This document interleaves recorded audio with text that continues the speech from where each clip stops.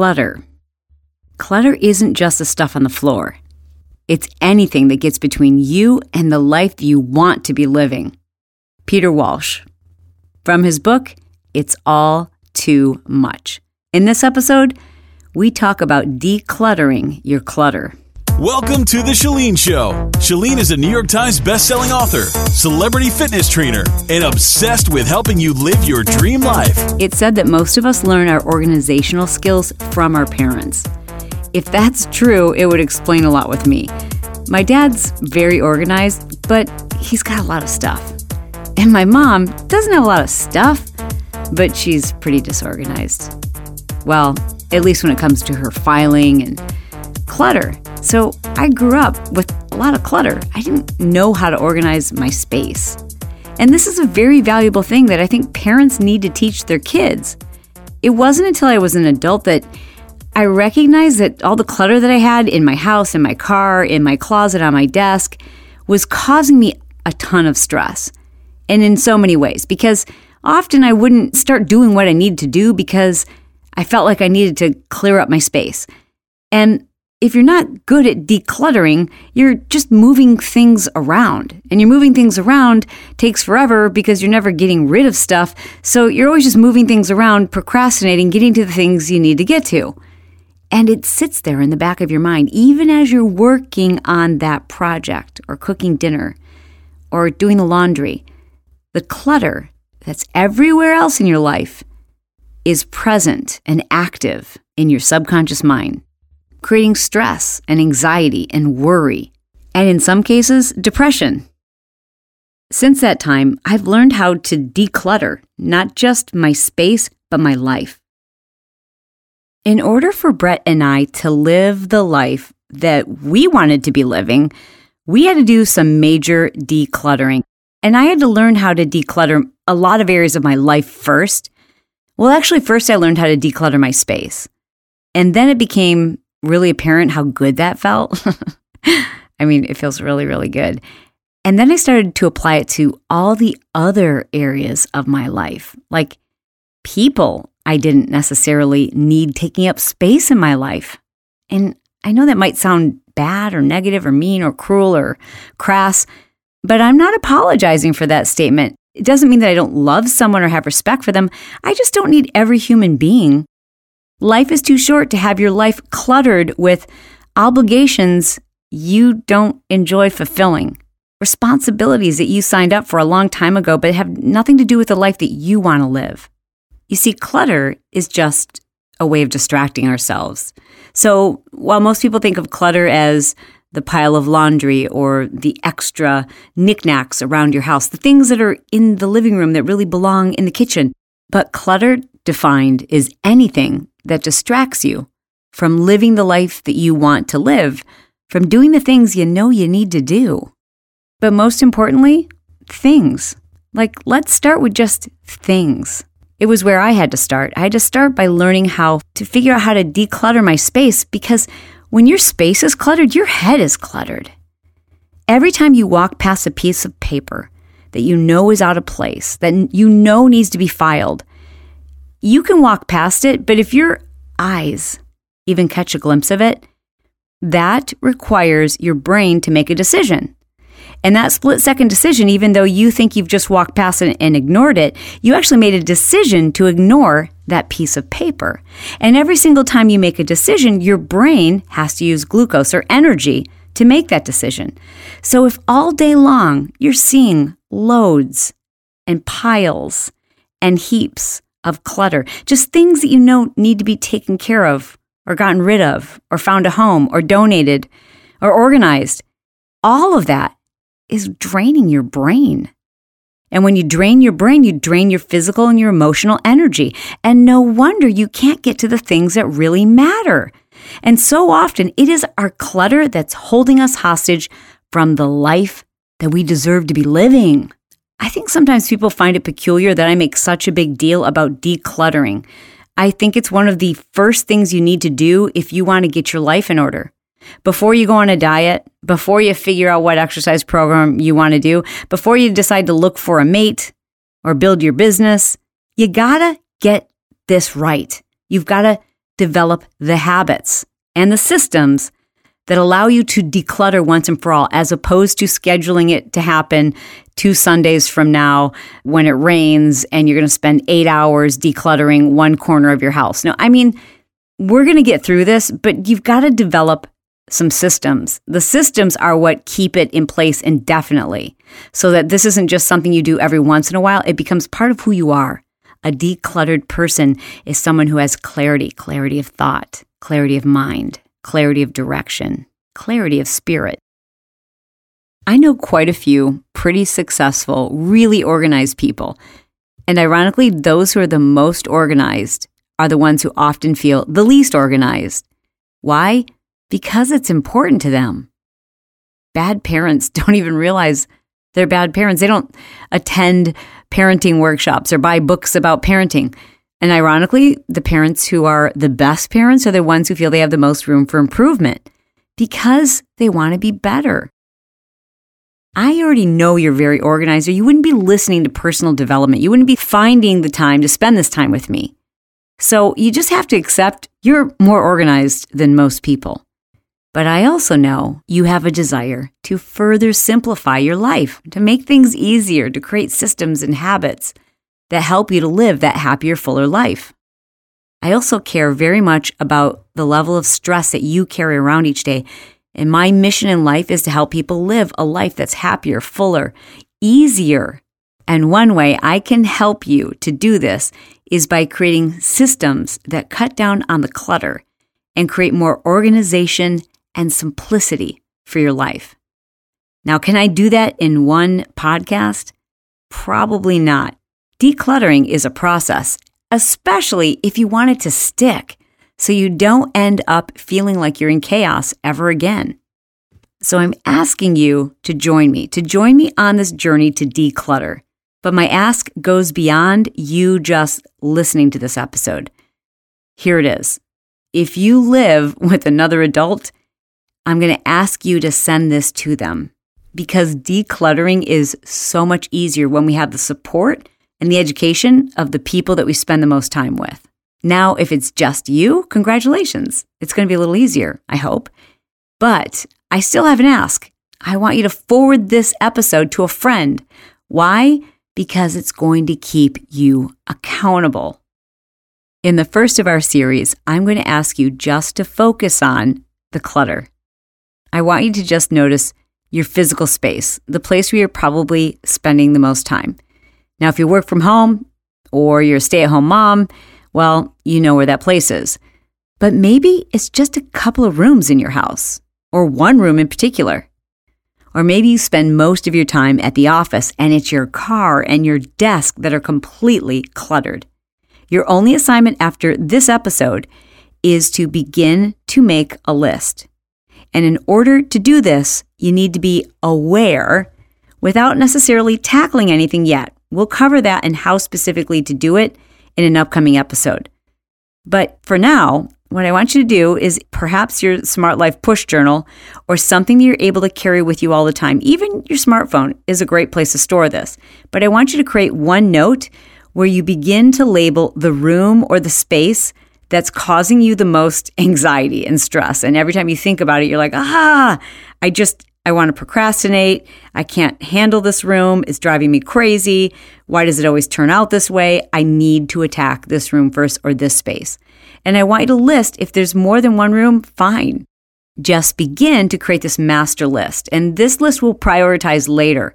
But for now, it's just about being aware of how much these things are actually present in your mind, how much they're weighing on you, how much you're thinking about them and pushing them out of your thoughts, how much time and energy is spent. Even if the thoughts are fleeting, I want you to notice them and create this list, identifying the space and maybe even a couple of notes about how that space makes you feel and what you wish that space felt like. So let me share with you my own example. For me, that was my closet. I knew I had to tackle my closet first. And I'm telling you, my closet has been a reflection of what's going on in my brain for years before I learned how to declutter permanently. My closet from the time I was about 13 years old was a giant mountain of clothes that I had tried on and thrown on the floor and tried on and thrown on the floor, and then desperately looking for one of the first items I tried on that now I've decided to go back to, frantically pawing at clothes to turn the mountain upside down to find one article of clothing at the bottom of the pile. My closet represented my morning. Every morning I went through the same ritual of hunting and digging and throwing and tossing and crumpling clothes and shoes and belts and accessories. And even when I did spend a weekend tackling my closet, there was no real system in place. Hangers were mismatched. Things were hung with a little bit of order, only to last a couple of hours, until the next time I was changing my outfit to go somewhere. It wasn't easy to find things. Nothing was organized. There were no systems in place. Even when everything was hung up and in its place, it still looked like a mess. And even if the end process, the end result was an outfit that I thought I looked really good in, or I liked the way it looked, I didn't feel good because I knew that was waiting for me to return, number one. And number two, it felt like so much work to get to that place, to just get to an outfit that I liked the way that it looked, that I was too exhausted to feel good about what I was wearing anyways. And again, all day long, I would think about the fact that I was going to have to go through this same ritual again the next morning. And then there was always that fear that somebody might come over and look in my closet and realize that I was a mess. I'm sure you're familiar with the term imposter syndrome. It's when what we're projecting to the world, we don't necessarily believe it ourselves. And we're constantly in a state of fear and panic that we're going to be found out, that people are going to uncover the fact that we're not the person we are representing ourselves to be. Well, for me, that was the disorganization, the mess, the chaos that was everywhere in my life at the time. I mean, I wouldn't even give somebody a ride in my car. When I was working as a paralegal at a law firm, I specifically remember a legal secretary who lived in my apartment complex asking if she could get a ride home from me that night from work, frantically trying to come up with an excuse because I would have been so embarrassed for her to see the inside of my car. And this went on for way too long. Part of the reason why clutter goes on way too long in the lives of organized people like you and like me is because we make excuses for it, because we accept it, because we haven't up-leveled our life. We say things to ourselves like, well, yeah, that's great. This person doesn't do anything else all day. They don't have kids. Of course, their home is going to be perfect. Well, my car is a mess because I'm so busy. I do so much more than the average person. I don't have time to clean up every single thing out of my car. So we justify it as if everyone else isn't nearly as busy as we are. Your second assignment from this episode is to recognize that your clutter is actually creating more chaos and less time in your schedule. It's actually costing you time. In fact, the more responsibilities you have, the bigger your dreams, the more things you need to take care of, the more you've got going on, the more critical it is you get a hold of this and stop making excuses. If you want your life to go to the next level, which I know you do, if you want your mind to be calmer, if you want to have a life that has more peace involved, you've got to accept responsibility and change the habits that got you here. The only difference between you and that person who you so admire because everything is in its place and there's no clutter, their home looks like a model home, the only difference between them and you are habits. And habits are something anyone can acquire, anyone can improve. All bad habits can be broken, but not until you change your beliefs. So your last and final assignment for this episode, and remember, there's only been 2 so far. Let's recap those. Number 1 was to create a place where you're going to keep an ongoing record, notes, if you will, about what areas you want to start with first that are causing you the most discord, distracting you. They're upsetting. And you're going to label those rooms, and you're also going to write a few notes about what you'd like those rooms to look like or those areas. Your number 2 assignment was simply to acknowledge that clutter is not okay. It's holding you back. It's holding your life hostage. It's a major barrier. It's not a little thing. It's not, oh, I've got this messy room in my house and it's not that big of a deal. No, it's a really big deal. And it's holding your life hostage. And it's something you can fix. It's within your control. You've got to take responsibility. And the number 3 assignment I have for you is to begin asking yourself when and where you learned that living like this was okay, that you needed these things, that it was acceptable to leave things in a state of chaos. Items in rooms they don't belong, mismatched, out of place, and overflowing. Where did you learn this behavior was acceptable? Because, most of what we do as adults was role modeled to us. So, hint, hint, you probably don't have to look very far to figure out where you've picked up on some of these bad habits. And now I'm going to ask you to do something that might not be that comfortable.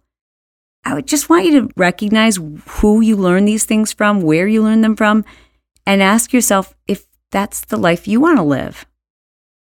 And if the answer is no, well, then the good news is there's something you can do about it. And to be clear, I'm not talking about hoarding, which is actually a clinical diagnosis. It's recognized as a disorder, a mental disorder, often associated with anxiety and depression. It's really no different from any other addiction. People who are diagnosed as hoarders often start off as people who are just disorganized, had a lot of clutter and chaos. And then sometimes it turns into collecting. There's clutter and chaos, and then there becomes a compulsion to hang on to things that have no value, things you'll never wear again, you don't need, you don't want. And that compulsion leads to not just holding on to these things long after everyone else knows it's time to throw it away or give it away, but going out and buying more. And an overwhelming fear, a feeling that you're going to completely lose control if you have to give up, throw away, or donate any of these things. And I want to bring this up because it's no laughing matter. And if you suspect or feel like you might be headed down that path, or maybe you already know you are, I have to tell you, you've got to get help, and you should get help, and you could save your life, and you could, more importantly, save relationships. So if you or someone you love is suffering from this disorder, just know there's no shame in it. It's just like anything else. Seek help, seek wise counsel, and I recommend that you go to hoardingcleanup.com. All right.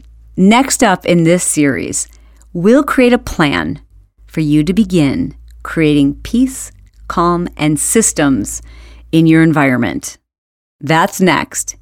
Don't forget your 3 assignments, and please, sharing is caring. So do me a favor and send this podcast to someone you love. Send this to someone who you know they're like you, they're a super organized person, and they would love to do this with you. Because if you can text a friend while you're doing our first couple of assignments and send them photos or Snapchat them pictures while we're doing your closet, this is huge. This is going to change your life. I'm not kidding. I always tell people, man, before you go on a diet, before you try to get the man, before you try to fix your marriage, all those things, clean up the clutter. What's going on in your environment is a direct reflection of the chaos that's happening in your brain. Together, we're going to clear up the clutter to define your vision, to clearly see your goals, and to make the life that you desire, the life that you deserve, make it a reality. Thank you for spending this time with me. Thank you for taking on this project with me. I love you, and I'll talk to you soon. This episode has been brought to you by the Smart Life Push Journal. If you're the type of individual who loves to make lists, keep yourself on task, get organized, and there just don't seem to be enough hours in the day, this is a convenient, lightweight, simple to use 30-day system. This is not just a day planner. And learn how you can get your health, fitness, life, and goals organized and develop the laser focus you need to have the life that you deserve. Check it out. Go to smartlifepushjournal.com.